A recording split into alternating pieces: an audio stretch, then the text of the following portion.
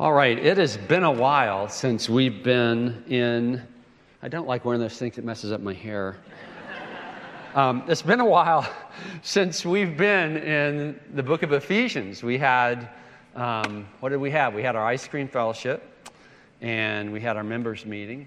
And so after 2 weeks in between, now we're 3 weeks out, we're finally back to Ephesians 5. So I want to remind you kind of where we've been, all right? And I want to pick up with the verses right before our text for tonight, where Paul writes, at one time you were darkness. The darkness is more than just around you, it's in you, because we're sinners by birth and by choice. But now you are light in the Lord. Walk as children of light. And we've talked about this concept. We do what we are. If we are darkness, we do the deeds of darkness, the works of darkness. If we are light, we do the deeds of light. This is really the miraculous thing about Christianity. It's not just about your finding a new list of things to do. It's that God changes you from the inside out. God gives you life that now is going to flow out and reflect the life of God that's in you. So the things that God calls us to do, the way he calls us to live, is just, all he's doing is saying, look, live consistent with who you are now in Christ. And that's what Paul is doing here. And then he talks about, for the fruit of light, and of course we know that plants need light to grow well, is found in all that is good and right and true, and try to discern what is pleasing to the Lord. Test what you're thinking about doing and decide, prove that this is actually what you ought to do. Well, that raises the question, okay, so what does that look like? What does it mean to live life with that kind of wisdom where you're discerning what you ought to be doing, what you ought not be doing? How do you take this concept of I'm now light in the Lord and then decide what you ought to be doing, what you ought not be doing? And that's what he's going to develop. And it's really pretty simple way of developing it here, but I think it'll be really helpful to us. So he elaborates. What does this look like? He says, take no part in the unfruitful works of darkness, but instead expose them. For it is shameful even to speak of the things that they do in secret, that they're doing in the dark. But when anything is exposed by the light, it becomes visible. For anything that becomes visible is light. Therefore it says, awake, O sleeper, and arise from the dead, and Christ will shine on you. What I'd like to do is give you just a really simple outline that I think is spot on accurate with the text, but also will help us remember, come Monday morning, what life is supposed to look like. And so it breaks down this way. First, refuse. If it's no more darkness in your life, start by refusing the works of darkness. You're turning your back on the things that you used to do, the company used to keep in terms of your activities. So refuse. And then second, refute. And we're going to find that that's actually related to the definition that tells us to expose these works of darkness. And so what does that mean? And the core meaning of it is the idea of refuting. And then third, we see that word rise. Arise from the dead. Awake, O sleeper. Get up from your nap. Get up from the grave. And Christ will shine on you. Rise and shine. So what I'm hoping is with these 3 points in our mind, refuse, refute, rise and shine, we have kind of a simple outline, a simple way of saying what life looks like when we're discerning what's pleasing to the Lord as those that are now children of light rather than children of darkness. So let's first talk about this refusing part, the refusing. And there's some interesting ways that Paul describes this. He's already talked about not being partners with them, but here he uses a little different term. Take no part in the unfruitful works of darkness. Now, what's cool about this particular word, it's actually related to a word that's very special in the Christian life. And the word is fellowship. Okay? You can tell I did not write. By the way, Emily Barney does the writing of this. She's an elementary school teacher, and we all know how elementary school teachers write. Like they write perfect. I'm not an elementary school teacher. Okay, so fellowship. And the idea of fellowship is to have in common. In fact, you maybe have actually heard the Greek term, koinonia. How many of you have heard that? Koinonia. Yeah, it's kind of a popular way, you got kind of a hip way, it's like a Greek way of saying fellowship, okay? And it means to have in common. For instance, the New Testament was written in the common Greek. That is the Greek that was commonly spoken in the marketplace. And it is the Koine Greek, the common Greek. So koinonia is to have in common. And so if we say, hey, let's get together for some fellowship, what that generally means is let's get together and have in common some coffee. Let's have in common some cinnamon rolls. Let's have in common some kind of really good meal. We're going to have fellowship. In fact, we even say that, right? We're going to have a fellowship after the service. What does that mean? Food. You say, well, that's kind of, how Baptists are. They're going to do that food thing. No, that's really the concept of fellowship is this idea of sharing, of having in common. So it's actually not a bad way of explaining what's going on. We are having in common. We are having fellowship. But in this case, when we say take no part, it's no fellowship. Don't have in common, don't be sharing the same unfruitful works of darkness. Now, usually, when we're working, if we work, the reason we're working is to produce something. But in this case, it's not producing. It's unfruitful.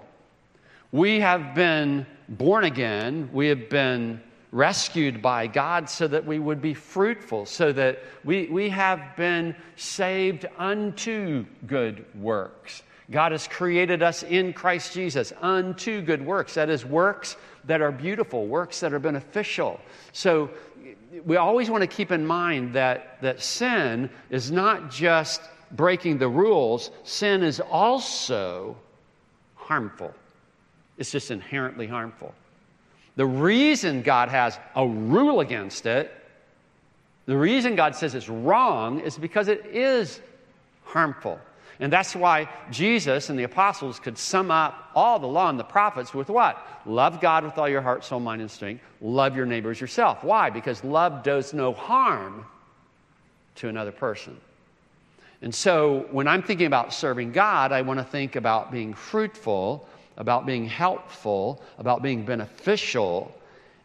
And if I'm alive in Christ, I ought to be producing this kind of good fruit. Fruit comes from life. On the other hand, if something's unfruitful, if it's the opposite, like darkness doesn't grow fruit trees. If we wrap the world in darkness, the fruit trees die and they rot. In fact, when we talk about darkness, we talk about what's corrupt and what's deadly or dying. And corruption is coming from death. The cute little squirrel that was running up and down the oak tree in the front of your yard, if he dies, he's not cute anymore. At least not for very long. Because he's going to rot unless some hawk gets him or something, something eats him first. He's going to become corrupt. It's going to stink. It's not going to be healthy. You're not going to go like, oh, I feel like having squirrel stew for lunch today. No, because it's corrupt. It's not beneficial or helpful. So take no part in the unfruitful works of darkness. And so one of the things that we want to remember about these works, people are working at doing what's wrong. If we're a sinner by birth and by choice, we used to work at doing what was wrong. This is the way we live. But it's unfruitful. It's harmful. It doesn't produce benefit. There's another thing that describes this darkness, and that's this word shameful. People are big on talking about shame today. We don't want to be stigmatized. We don't want to be shamed. But here, he recognizes, so you've got these two descriptions. And think about this. Every time you're tempted to sin, remember that you're being tempted to do something that's unfruitful, it's corrupt, and it's also shameful. Well, why would he call it shameful? I mean, you could use a synonym for it, this disgraceful. Part of it is like, oh, well, if somebody knew that if this was exposed, if somebody knew about it, I would be ashamed. There's that part. But I want you to think a little further about it. I want you to think about actually a cross-reference. I'm just going to put Romans 1. Romans 1. It's a good thing I said it so you could tell what I was writing. Romans 1, because there talks about people that did not like to retain God in their minds, and God giving them over, God delivering them up to dishonor their bodies with certain kinds of sins. And you think about, well, wait a minute, why does it dishonor me to participate in works of darkness? Why is that dishonoring to me? Well, think about what is it that gives a human being dignity? What is it? Why should we treat every human being with respect? Why should we love our neighbor as ourselves? Well, the answer is we're made in God's image. We're made in God's image. We're blessed by God to fill the earth, to subdue it, to exercise dominion over it. The work that we do is as those that have been made governors of the earth by God himself. Our dignity, our worth has to do with the fact that in the beginning that God created us in his image. Male and female, in the image of God, he created them. This is my dignity. This is why to murder somebody is to actually attack someone made in the image of God. It's an attack against God. To slander somebody, same thing. To belittle somebody, same thing. This is the reason we treat people with honor, is because they're made in God's image. And how we treat them reflects how we actually think about God. So, follow with me. When I engage in what is rebellion against God, I dishonor myself. I belittle who I am and what I was created for. I was created to glorify God and enjoy him forever. And here I am giving myself to something that dishonors God and rebels against God and says, I'd rather have something else instead. It actually is a shameful thing. Now, you'll notice that text says it's shameful even to speak of the things that they do in secret. Okay, so why is that? Well, we talk about what we think about and what we love. It's one way we enjoy what is good. Like if you had this really, let's say you had a really cool vacation, maybe you went to some place you've always wanted to go, and the downside of it is the vacation is over. How do you keep enjoying the vacation? Okay, well, you can keep flipping through all the pictures that you took now that we have, smartphones. But you're also going to talk about it. And maybe if it was a particularly great trip, if it was a particularly great experience, you're going to talk about it for years. In fact, when you get old and gray, you're going to go, remember when we took that trip? We took that trip to wherever it was that you thought was so cool. That was amazing. I hope someday I get to go back there. We talk about what we love. And in fact, even before you took the trip, you started talking about it. It'd be so cool if we could go to... Right? We talk about the things that we love, and we think about the things that we're talking about. It's one way we reinforce also what we believe and enjoy. It's why when we come together on the Lord's Day, have you noticed? We keep singing the same truths over and over and over again. And, Uncle Fred will line everything up with the theme of the day, and we just keep singing, this is true, this is true, this is true. Jesus has died for me. Jesus rose again. God's promises will always hold sway. We keep telling ourselves this. We keep talking about it. Why? It reinforces what we hold to be true and what we value. Well, that's great if what you're talking about are things that are noble and things that actually build people up and aren't harmful. But we don't want to do the same thing with what is bad. And that's why earlier in the chapter, Paul is forbidden filthiness or foolish talk or crude joking. Sometimes we call it locker room talk. Why would you engage in locker room talk? What's the point of that? That is in itself corrupting of you. It's a shameful thing. You can corrupt yourself and others with the words you use, the topics you discuss. So don't think that as long as you don't actually follow through with doing something that's impure or immoral, that it's okay to talk about it. You may not be dirtying your hands yet, but you're contaminating your mind and your heart, and that kind of damage is far-reaching out of the heart from the issues of life. And the fact is, one of the things that people do to get their nerve up to do something that's wrong is they keep talking about it. We keep talking about it and kind of rehearsing it in our mind and picturing what it would be like, and eventually it corrupts our hearts immediately, but then it eventually breaks out into more of our life. When we talk about such things, we have to think about such things, and we break down our resistance to them. Now, here's the thing. There's no need to talk about that stuff. No need at all. Because there's plenty to talk about that actually builds up people and that pleases God. There's plenty to talk about that is the stuff of life that's beautiful. And so we want to fill our mouth and our mind with what is good and not with what is rotten. Think about this. Life, it's hard to imagine it when you're younger. However you want to define that. It's hard to imagine how short life actually is. You know it theoretically, but it's hard to imagine. As we get older, it starts to dawn on us more and more. We knew it all along, but now it's like in your face knowing it, okay?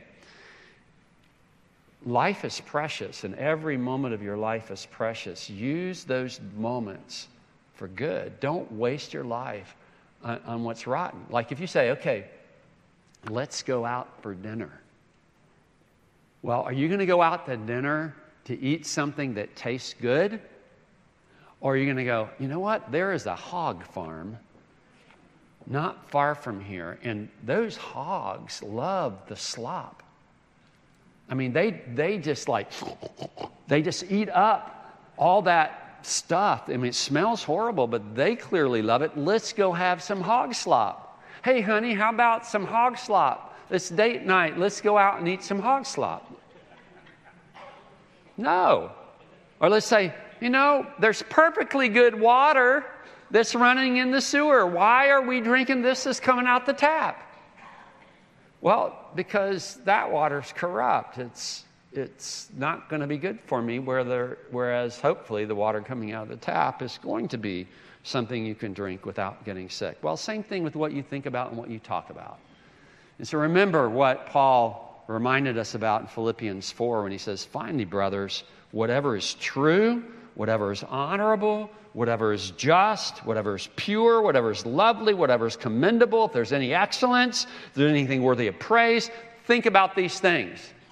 And then if you're thinking about them, guess what? You're also going to talk about them. And if you're talking about them, you're going to be thinking about them. So we don't want to take any part. We want to have no fellowship whatsoever. We want to refuse the unfruitful works of darkness, all the way down to even talking about them. I'm not going to even bother doing that. The second thing that we want to do is refute. And that's this word. We skipped over it. this word, I should use a different color just for at least variety. We're going to refute, we're going to expose them. And so he's going to pick this up again with verses that follow. So we're going to jump to those verses. When anything is exposed by the light, same word, okay, it becomes visible. So this term has the idea exposing the unfruitful works of darkness. Actually, when you first read that, you're going, wait a minute, you just said don't talk about it, so how can I expose them? It seems like a contradiction. So what's Paul getting at here? To expose has the idea of bringing to light, of demonstrating, of proving. It can be used, this word is used for convicting or convincing someone of something, to pointing something out. It has the idea of reproving or correcting or refuting. It's to convince by means of evidence. So what we're doing is we're actually calling darkness what it is. It's not that we're spending time talking about darkness, it's that we're calling darkness what it is. We're identifying it for what it is. We're refuting it. By its very nature, light exposes what is actually there. When anything's exposed by the light, it becomes visible. Anything that becomes visible is light. We can't see without the light. So light reveals what's actually there. It's not that when you turn on the light, it produces what's there. It reveals what's there. Whereas if we shroud something in darkness, then we can hide, we can camouflage what's actually there. Well, what does this mean about the works of darkness? We want to treat them in line with their true nature. We want to convince and prove and correct so that neither we ourselves nor anyone else takes part in them. Anyone else that we would care about takes part in them. We're not going to pretend like the works of darkness are okay. You know, different strokes for different folks. We're absolutely not going to affirm the works of darkness. Absolutely not. One of the biggest popular lies of our times is that we show love to people by affirming that their deeds of darkness are okay. That is true only in a universe other than what God created and other than what God rules. And what's striking about this, that you could be probably 5 years old and still realize how shocking this is. Because while the world has always been out of whack, this idea of affirming what is evil is fairly recent development. Affirming evil is evil. That's not the way that we show love to people. That does not mean that it's right to treat sinning people with contempt. Jesus didn't treat sinning people with contempt. He died for them. He welcomes us to have our sins cleansed and to be forgiven. So we don't treat people with contempt. Far from it. We want to love them. But loving them faithfully and courageously. The Proverbs talks about faithful are the wounds of a friend. You know, a person that's a true friend has the courage to actually not just look the other way when you're doing something that's destructive, but to confront you.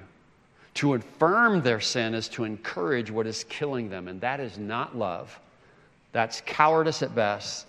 It has the practical effect of hating them and hating God, because you're encouraging them to continue what is destroying them, and you're treating God as if he's a lying bully. You're actually making yourself an ally of the enemy of their soul. You're actually saying, Satan, I'm siding with you on this one. It actually is okay. God is not going to judge you. You will not surely die. God's trying to hold you back from being fulfilled, if you think that's what God is saying, okay? I'm going to affirm your sin because I love you. No. What parent rears a kid like that? You know, I'm going to put your finger in the outlet because I know you deeply want to do it. Run through rush hour traffic because I know how badly you want to see if you can dodge all the cars. We just don't do that to people that we love. That doesn't mean that we are ridiculing them, that we're putting them down. No, we're on a rescue operation. We're trying to win them to the light. Sin loves darkness, and part of getting rid of it is turning the light on. So we want to turn the light on, and we want to welcome people to leave the darkness and come in to the light. And that leads us to the third way that we exercise this discernment, this discerning lifestyle, and that is to rise and shine. So far, we've been refusing the works of darkness. We've been refuting them. That sounds like it's all negative. So what about positive? Okay? Rise and shine. Therefore it says, awake, O sleeper, arise from the dead, and Christ will shine on you. Well, if you're reading along, one of the things you want to do when you're reading along and you see something that you're not sure what it means, you want to ask yourself. Don't just like slide over it. So it says, therefore it says. Therefore what says? How many of you had that question? Therefore what says? I mean, where is this quoting from? Where in the world does this come from? Well, it's possibly a combination of some Old Testament passages. And probably the closest ones to it are two from Isaiah. In Isaiah 60 verse 1, this is the one that sounds most like, arise, shine, for your light has come, and the glory of the Lord has risen upon you. And this is, of course, looking forward to the time of Messiah. But then you've got this reference to rising from the dead. So it also sounds like it's coming from Isaiah 26:19. Our dead shall live, their bodies shall rise. You who dwell in the dust, awake and sing for joy. For your dew is the dew of light, and the earth will give birth to the dead. Talking about resurrection. Of course, these themes of the light shining and rising from sleep and rising from the dead are all things that he's been talking about. It's possible, and this is what one of the commentators I read speculated, and that is it's possible these words are actually from an early Christian hymn that summed up biblical concepts like we find in Isaiah and others of the prophets. So, going back to not just for kids, look, we turn out the lights when we want to sleep. We put on those, I had to look up what those are called. I think they're called sleep eye masks or something like that. I'm sure there's some fancy word for them, but anyway, we want the lights out when we're going to sleep. And the ultimate sleep is a sleep of death. There's no need of light for a dead body. Nobody, you see some of these like big in these monuments where they have like, I guess you mainly see them on TV and whatever. You don't always bury people in the ground. Sometimes you have them in these rooms. Well, as far as I know, there's not lights in there. Okay? Maybe there are. Does anybody know? Are there lights in there? I don't think anybody staying in there needs the light. Okay? Maybe somebody that has to clean up the place or something. But anyway, we don't need light. A dead body doesn't need light. It's someone who is awake and alive and active that needs light to do their God-given work. Okay? If you've got to do something, even in the middle of the night, you need some kind of light to be able to do it.